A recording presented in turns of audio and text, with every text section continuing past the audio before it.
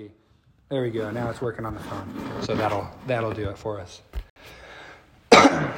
So some people like to think through it. I was reading a systematic theology book that he was thinking through it. The Father, his work prior to even the foundation of the world in planning redemption, and then the Son's work in purchasing it, and then the Spirit's work of how he seals us, but then he applies every aspect of salvation.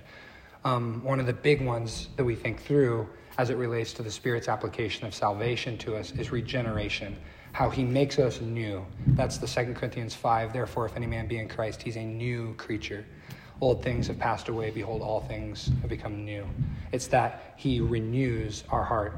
So there's the punctiliar action of that. At the moment of salvation, we're a new creature. And then he continues to change us and renew us in the spirit of our minds.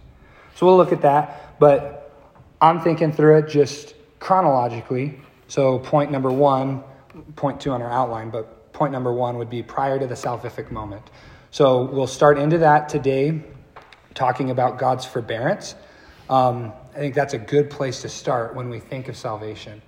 And then we want to talk through in the weeks ahead, election, foreknowledge, etc. The things that God did prior to saving us. Then we want to talk about at the salvific moment, when we ourselves were saved, what happened? What was the change that took place? So we want to talk about the application of the atonement, like faith and repentance, and then the results of the atonement, justification, regeneration, etc. And then, Lord willing, we'll finish out the study talking about what happens following the salvific moment of progressive sanctification, God's preservation of his saints, eternal security, etc. So that's kind of how we're patterning our study. Last week, we developed some key questions, the ones that I had down, and then we talked about, are there second chances? And then how much faith does it take? So we want to discuss the true nature of faith. We worked on a definition of salvation just a little bit. Pastor Jeff's is pretty helpful. Remember, point 1 was salvation implies 4 truths. Number 1, a gracious actor, in other words, a savior. Number 2, it implies a helpless object, one who is being saved. Number 3, it implies a disastrous fate, in other words, death. And then number 4, it implies a glorious deliverance, in other words, eternal life. It's God's rescuing us from our sin and sin's disastrous consequences. Then we briefly mentioned what theologians call the Ordo Salutis, the order of salvation. And we went and we read briefly Romans 8:29-30. Remember, it's explaining how God works all things together for good to those who love him, to those who are the called according to his purpose. So he says, those whom God foreknew, he predestinated. And those whom he predestinated, well, we could go over there if you want, or I can just read it. Whom he foreknew, he predestined to be conformed to the image of his Son, that he might be the firstborn among many brethren. Moreover, whom he predestined, those he also called. Whom he called, these he also justified. And whom he justified, these he also glorified. So Paul gives us somewhat of an order there, from foreknowledge to predestination to the calling. And kind of that's the point of why he starts talking about it. Paul's the master of taking a little rabbit trail. He says, those who are the called according to his purpose. And he's like, wait, let me back up. Let me tell you, who are the called? It's the ones who were foreknown, who were predestined, who were called, who were justified, who are glorified. But then theologians like to wax eloquent and talk about, okay, so in what order do all of these things take place? And it's a logical order for the most part. Obviously, predestination and foreknowledge occurred prior to the foundation of the world, according to Ephesians chapter 1. But then we have things like faith, repentance, justification. In what order do these fall? One of the big questions theologians go back and forth, and it relates with the discussion of Calvinism versus Arminianism. We'll get into that a little bit, probably next time as we talk about election and foreknowledge. But the question of, is someone regenerated prior to faith, or do they trust Christ, faith, and then they're regenerated. So theologians like to debate back and forth about questions like that at the end of the day, well, faith means you're regenerated, and someone who's truly regenerate has faith. So either way, they go hand in hand. They're inseparable, is kind of the point. So we talked about that. Did anyone have any extra comments or questions on that you wanted to talk about before we move on?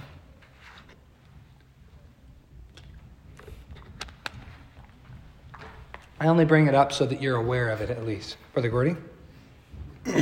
So, do you think that foreknew means God knew who would trust him, and then predetermined would mean he determined beforehand what the results of that would be, or who that would be?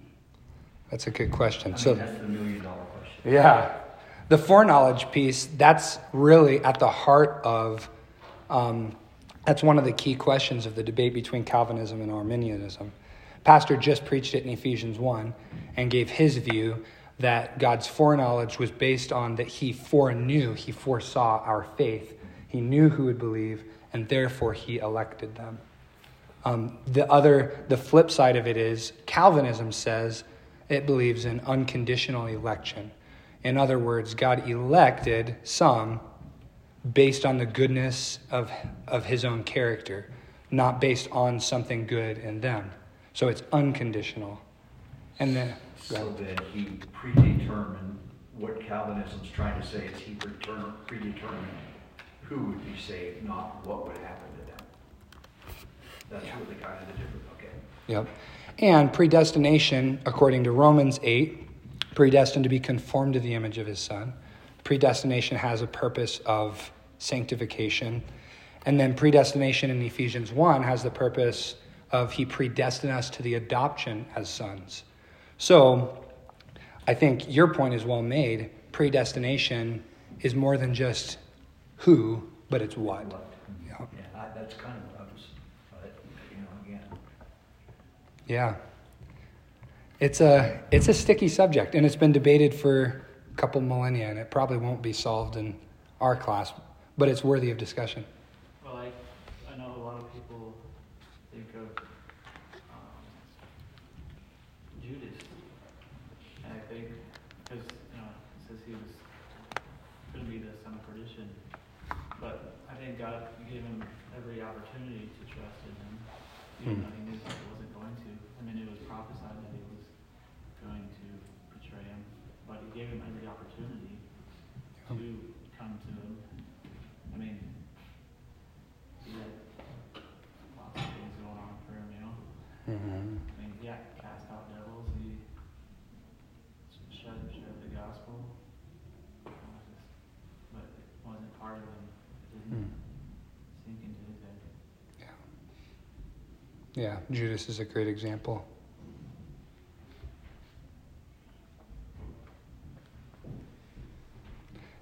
Which is why they debate the order of salvation. Because why wasn't Judas saved? Was it because he didn't believe or because he wasn't elect? And kind of what we start to see in Scripture is they go hand in hand. They're inseparable. But it's a fun discussion. Or, did he believe that he didn't submit? Maybe. Because there's a big chasm between belief and submission. Mm-hmm. There is.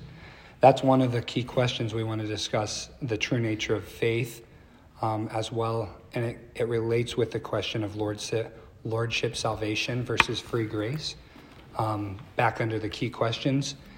Because is quote-unquote belief just an acceptance of facts, or is it submission to Jesus as Lord? In other words, allegiance is a good English equivalent. Yeah. But it's important to talk about because you think of evangelism. It's hard to tell someone, what is faith? You're like, you just believe. But then there's also the aspect that it changes your life if you truly believe. See? It's a very practical discussion. Okay, we'll save the election part. Well, we just passed elections. But no, we'll save God's election for next time. But let's look a little bit and consider the purpose of salvation. So, before you look maybe at your sheet, what would you say, just spitballing, what are some ideas you have according to Scripture, maybe a passage to back it up if you can think of one? What is the purpose of salvation? And there are more than one, but what is the purpose of salvation? Amen. To save sinners. Any scripture come to mind with that one? Well, since you have it down, 1 Timothy 1:15. I mean, it's throughout the Old Testament and New Testament. Mm-hmm. And I am not one to learn apples. Yeah. It just keeps hitting you. Yeah. The readings. God's purpose to save sinners. So that's 1 Timothy 1:15. This is a faithful saying and worthy of all acceptation that Christ Jesus came into the world to save sinners, of whom I am chief. That's a good life motto verse. Yeah, Brother Gordy. How about, I stand and I knock, and if anybody will open, I will come in and sup with him. Early Revelation, like 1 or 2, so if I think 1, somewhere in line. So the purpose would be to sup with us. Fellowship. Yeah. Amen. To be reconciled unto God. Mhm. Otherwise we're not. Yeah. So the purpose of reconciliation, you think of it from a global perspective of Adam and Eve until now. Humanity has been in rebellion against God. We've rejected his authority. And so there is enmity. And so God's purpose of reconciling sinners to himself. That was the purpose all along of his creation of mankind, was fellowship, so that we could glorify him. And then you have to get to the root of the question. What is belief in Jesus so that you are reconciled with God? Yeah. Because I know people who believe in Jesus, but God is just not even there. Yeah. And vice versa. People who believe in God, but no Jesus. Yeah. Yeah. Other purposes of salvation you can think of.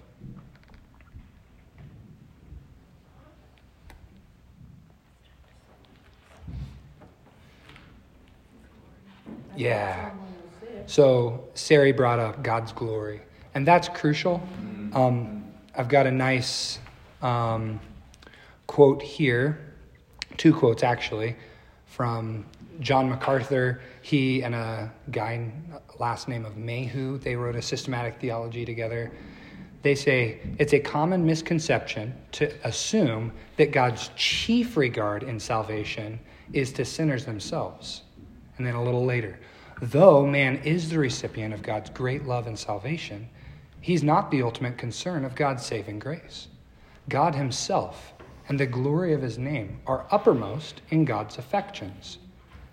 And here's the real kicker. Any view of salvation that exalts man as God's chief regard necessarily denigrates the glory of God. That's a powerful thought. And some people would debate it. Some people would say, no, the primary purpose of salvation is to save man. We're at the center of salvation. Yeah. But, as MacArthur made the point, if we put man at the center, what it does is it actually denigrates, it erodes, it deteriorates the glory of God. So let's go look at this scripture and let's show it. 106:8. You're there, Psalm 106:8. Would you read it for us, please? Nevertheless, he saved them for his name's sake, i.e. his reputation, that he might make his mighty power to be known. Amen. So Psalm 106, remember, that is a psalm. What it's doing is reviewing God's redemption of Israel, how he brought them out of Egypt, how he delivered them through the Red Sea. And God says, I didn't save you just for your own sake.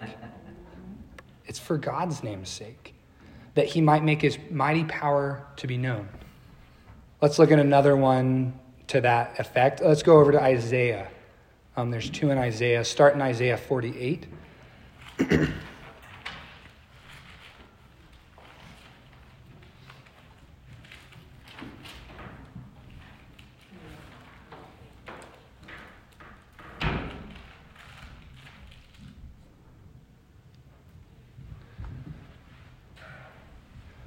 Just start back. Well, let's just read from verse 1. We'll get some context. Hear this, O house of Jacob, which are called by the name of Israel and are come forth out of the waters of Judah, which swear by the name of the Lord and make mention of the God of Israel, but not in truth nor in righteousness. For they call themselves of the holy city and stay themselves upon the God of Israel. The Lord of hosts is his name. I have declared the former things from the beginning, and they went forth out of my mouth, and I showed them. I did them suddenly, and they came to pass, because I knew that you are obstinate, and your neck is an iron sinew, and your brow brass. I have even from the beginning declared it to you. Before it came to pass, I showed it you, lest you should say, mine idol has done them, and my graven image and my molten image has commanded them. You have heard, see all this, and will not ye declare it? I have showed you new things from this time, even hidden things, and you did not know them. They are created now and not from the beginning, even before the day when you heard them not, lest you should say, behold, I knew them. Yea, you heard us not. Yea, you knew not. Yea, from that time that your ear was not open. For I knew that you would deal very treacherously, and was called a transgressor from the womb. For my name's sake will I defer mine anger, and for my praise will I refrain for thee, that I cut thee not off. Behold, I have refined you, but not with silver. I have chosen you in the furnace of affliction. For mine own sake, even for mine own sake will I do it. For how should my name be polluted? And I will not give my glory unto another. Essentially, God says, I gave you all of this. I did it. And why did I do it? So that you couldn't say my idol did it. God is the one who has accomplished all these things, and it's just amazing. Think about that. It's for my own sake. My own sake I did it. And how should my name be polluted? The key concept is God closely associated his own name with Israel. And now with us. We're called by his name. And so God's not just delivering us for our own sake, but it's for his. He's put his name upon us. He put his name on Israel. And so that's why he deferred his anger, as it said. That's why they received mercy. For God's own sake. For his praise. But then let's just flip back to Isaiah 43.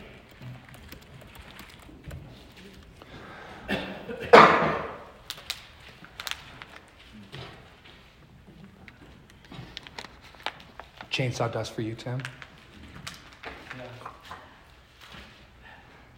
Oh man, that stuff, it's like sandpaper in the throat.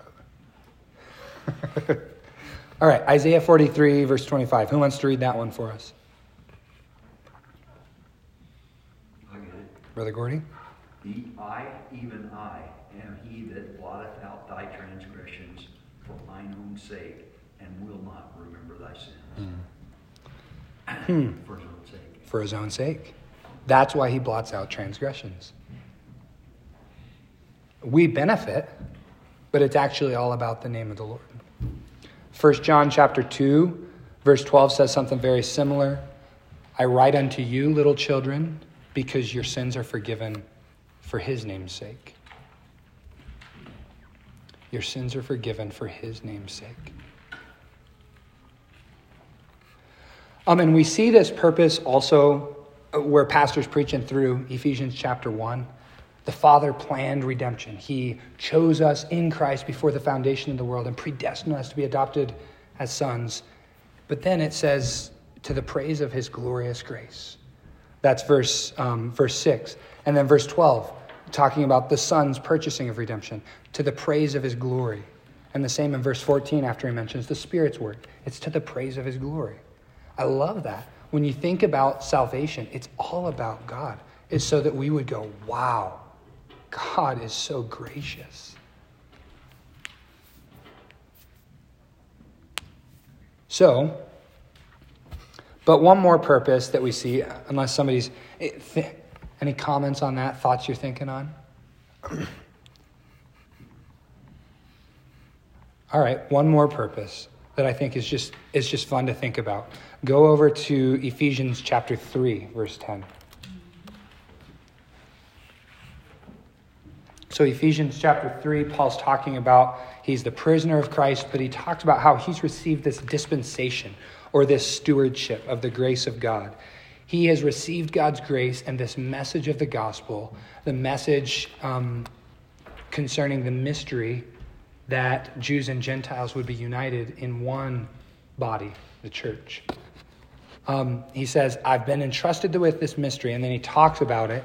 Verse 9, to make all men see what is the fellowship of the mystery, which from the beginning of the world has been hid in God, who created all things by Jesus Christ, to the intent that now, under the principalities and powers in heavenly places, might be known by the church the manifold wisdom of God, according to the eternal purpose, which he purposed in Christ Jesus our Lord, in whom we have boldness and access with confidence by the faith of him. What's the purpose we see there in Ephesians 3:10? To teach the angels. I kind of like the verbiage to show off to the angels. It's to show God's manifold wisdom to these principalities and powers in the heavenly places, in the spiritual realm. But he does it through the church.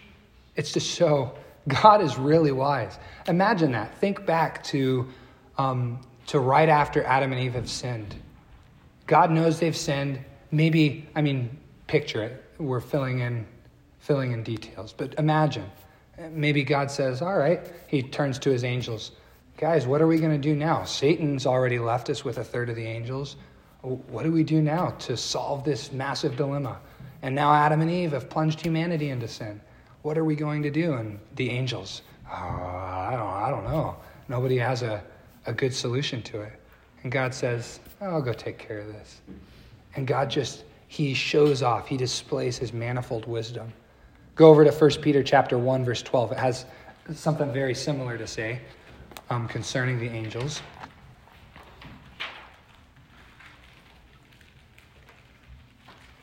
Here he's talking about how the prophets have inquired and searched diligently, who prophesied of the grace that should come to you. That's back in verse 10. And then he gets down here in verse 12. They were searching what manner of time the Spirit of Christ, which was in them, did signify. So they're prophesying of Christ, but they don't know when it's coming. And then verse 12. Unto whom it was revealed that not unto themselves, but unto us they did minister these things, which are now reported unto you by them that have preached the gospel unto you with the Holy Ghost, sent down from heaven, which things the angels desire to look into. These things concerning what the Spirit of Christ was prophesying of, the gospel of grace through Christ. And the angels, they desire to look into it. So you think about that. I remember being, I was probably like an 8th grade or something, and I thought about, wait a second, why didn't the angels get redemption? Why does just humankind get it? And Scripture doesn't give us necessarily a detailed answer to that question. But what it does for us is helps us go, wow, thank you, Lord, for your mercy and this second chance that we got, and that we are recipients of his grace. Because the angels desire to look into these things. It fascinates them. They're obsessed with the wisdom of God and redemption. So there's a threefold purpose: to save sinners, to show off to the angels, and ultimately for God's own glory. Other thoughts on that with the purpose of salvation? Isn't it also for his reputation and to show his power? Mm-hmm. Maybe to come under a heading of something else. Yeah. Those two thoughts stick out in my mind. For God's reputation and to show his power. Yeah. Amen. Good. Well, shall we start into what happens prior to the salvific moment? And I'm not quite going in chronological order. You'll have to forgive me because we're starting with forbearance instead of election. Election happens chronologically first because it's before the foundations of the world. But forbearance is logically first, because if God did not forbear with us, there would be no such thing as salvation. So I wanted to start with this. I think it's helpful. But I gave you, we'll just look at a few thoughts, Old Testament, and some thoughts, New Testament wise. But think back to Genesis chapter 3. We spent a lot of time back there in anthropology and hamartiology, talking about the fall of man into sin. What did God tell Adam and Eve would be the penalty if they ate of the fruit of the tree of the knowledge of good and evil? You will surely die. In the day you eat of it, he says, you will surely die. God could have destroyed all of humankind right there.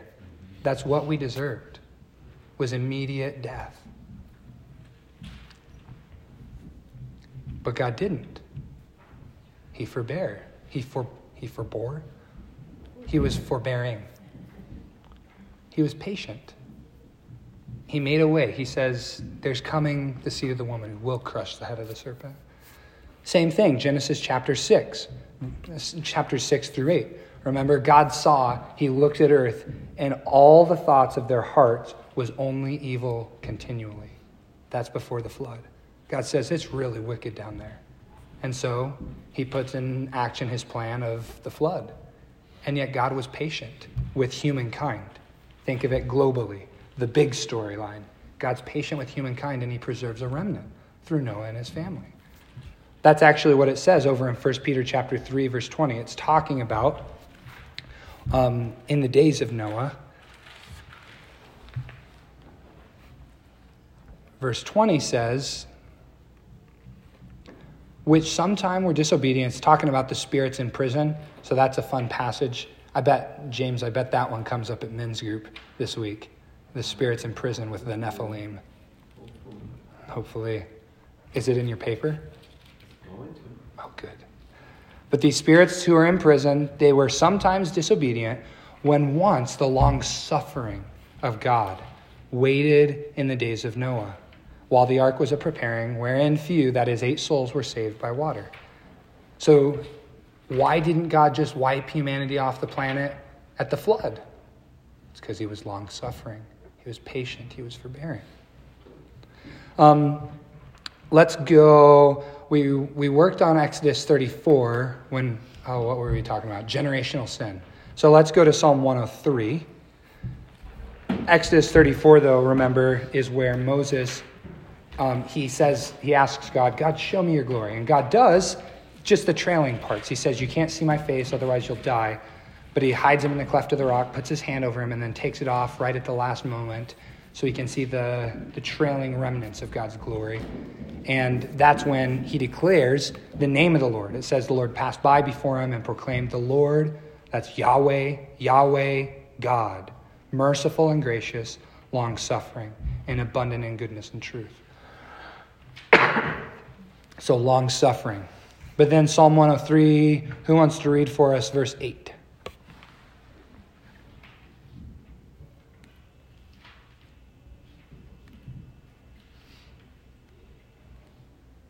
Read what now? Sarah, you want to do that? Psalm 103, verse 8. The Lord is merciful and gracious, slow to anger and abounding in steadfast love. Slow to anger and abounding in steadfast love. So in Hebrew, we've talked about this before, and Pastor Jeff's waxed very eloquently on it before, but in Hebrew, that literally, slow to anger, or what's often translated in Hebrew, long-suffering, it literally reads long nose. God is long nose, or long face. And the concept of it takes a long time for his fury to come out to the tip of his nose. He's patient. He's slow to anger. But I love that picture. Slow to anger, it's a long nose. We see it several times throughout Scripture. Numbers 14, verse 18, that's at Kadesh Barnea. Remember their cowardly unbelief. It talks about God's being, the Lord is long-suffering and of great mercy. He forgives iniquity and transgression. Talks about it in Joel. He's calling them to repent, to rend their heart and not just their garments, to turn to the Lord their God, for he is gracious and merciful, slow to anger, and of great kindness. Jonah, that's a fun one. Let's go and look at it. Because Jonah, we're familiar with this story. Jonah won't go and preach this message of repentance to Nineveh because he hates them, so he gets swallowed by a fish and spit out, and then he still has to go to Nineveh. But even then, he does it begrudgingly. Jonah chapter 4.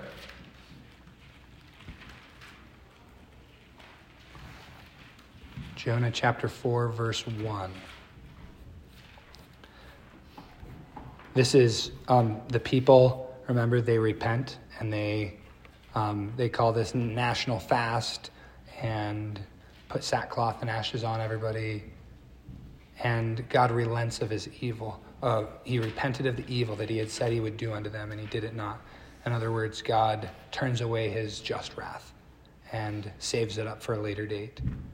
But chapter 4, verse 1, Jonah's response. But it displeased Jonah exceedingly, and he was very angry.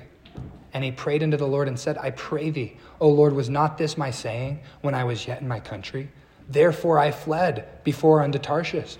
For I knew that you are a gracious God and merciful, slow to anger and of great kindness, and repentest thee of the evil. Jonah's throwing a little sissy fit because he knows what God is like. He's merciful and slow to anger. I mean, Jonah is not too different than we are sometimes when we want people who do wrong. We're like, why do they get second chances? Well, it's like the Israelites with Moses after the golden calf. And God was going to wipe them out. But Moses pleading. God changed his mind. Not his plan. Yep. Still had a plan for the Israelites. Yep. He changed his mind because he is slow to anger, wants to keep his reputation, wants to be gracious unto his people. Yeah. Merciful. Amen. So you can look up the additional text there if you want, but we get this picture of forbearance. He's got a long nose, he's long-suffering, he's patient with our sin and our sinfulness. Were you going to say something, Gordy? Just what really strikes me is I look at my own life and it's a proof positive. Yeah. Proof positive. Amen. I should have been stricken down long ago. Me too. Amen. Proof positive. Just look at your own life. I can look at 5 major things that happened in my life that I should not have lived through. And then when I became a Christian and began to, and I can't even imagine all the little things along the way that I could zap my own self and did not even know. Yeah. But God was gracious and full of compassion and knew where I would be at the age of 40. And I mean, even once we're saved, he lets us keep living, knowing we're still going to mess up until that day that, we're glorified. But it's pretty patient. Pretty patient. Amen. Shall we look at some New Testament texts? Round out our thought on this.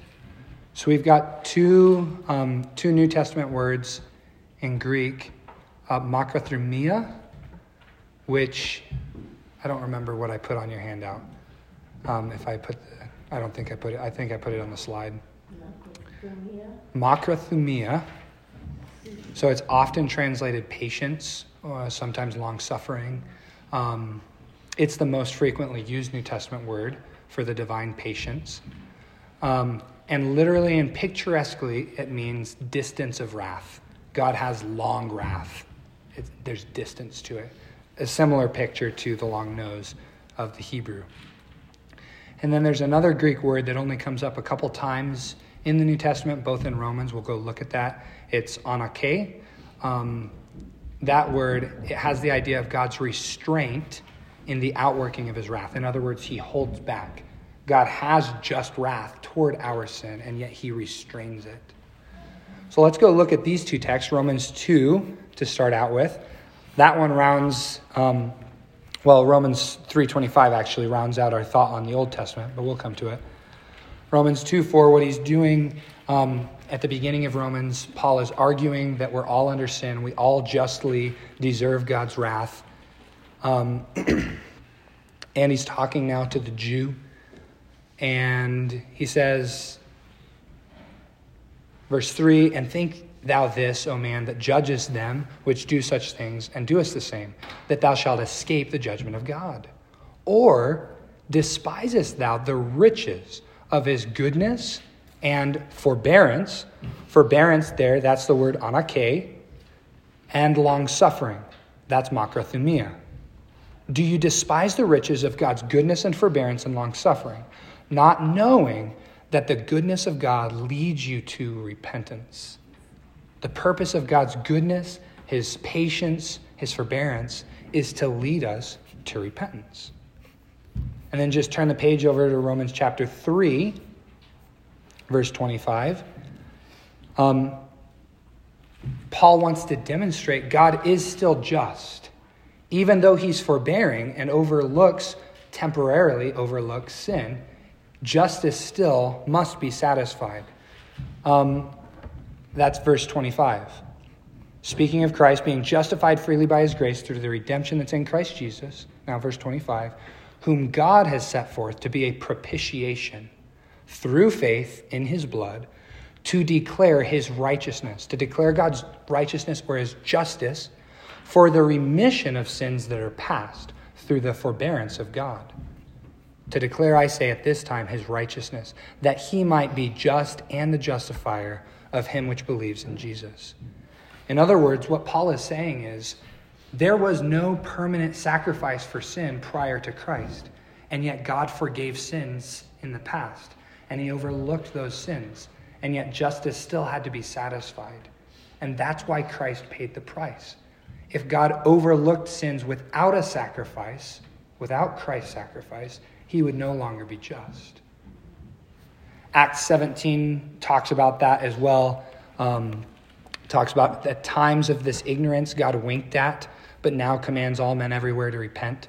So God was patient. He gave time. He winked at it. He overlooked past sin, but he calls everyone now to repent because Christ has come and paid it all. 1 Timothy 1 talks about how Christ might show, we've got time for probably one more text. Let's go to 2 Peter 3 because we've got 2 verses there. But 1 Timothy 1 Paul talks about why did he receive mercy? He obtained mercy because he did it in unbelief, that Christ might show forth through Paul all long suffering. In other words, if Paul, the persecutor of the church, could receive mercy, God is long suffering enough for anyone to receive mercy. 1 Timothy 2 talks about, Paul says that he wants men everywhere to pray with holy hands raised because God would have all to be saved. 2 Peter 3, now Peter is addressing, why has the second coming not yet taken place? Why has God not yet fulfilled that promise? He talks about the flood again, interestingly enough. But then verse 8, but beloved, be not ignorant of this one thing, that one day is with the Lord as 1,000 years, and 1,000 years is one day. The Lord is not slack concerning his promise, as some men count slackness, but is long-suffering to usward, not willing that any should perish, but that all should come to repentance. In other words, Peter's answer is, no, God is not slack. Some people say God is slack. That's why he's not come. That's why Christ hasn't come back. He's just lazy. He's slack. He's not really going to keep his promise. No, actually, it's because God is long-suffering. That's makrothumia. He's patient with us because he's not willing that any should perish, but that all should come to repentance. Then he talks through that a little bit of the coming day of the Lord that's going to come like a thief in the night. The elements will melt with fervent heat, and we're looking for a new heavens and a new earth wherein dwells righteousness, verse 13. Verse 14, wherefore, beloved, seeing that you look for such things, be diligent, that you may be found of him in peace, without spot and blameless. And account, or consider it, that the long-suffering of our Lord is salvation. The long-suffering of our Lord is salvation. Boy, that's a good text to finish out our discussion this morning. God's forbearance, his goodness, his forbearance leads us to repentance. The reason God is long-suffering is so that we could be saved. Thoughts, comments, questions on that? I wonder if there's maybe it's a revelation, but God has a plan for the final end of the world and mankind, providence we call it. Maybe part of long suffering is he has to let man go through what they have to go through in order for his plan to be finalized. Yeah. So part of long suffering is not just for our sakes, but for his plan to be finalized the way he planned on it being finalized. Yeah. Absolutely. Kind of like how he had the nation of Israel go into Egypt for a little bit because the iniquity of the Amorites was not yet full. Yeah. It's good. Other thoughts on it? Divine forbearance. It's a good place to start as we start considering salvation. So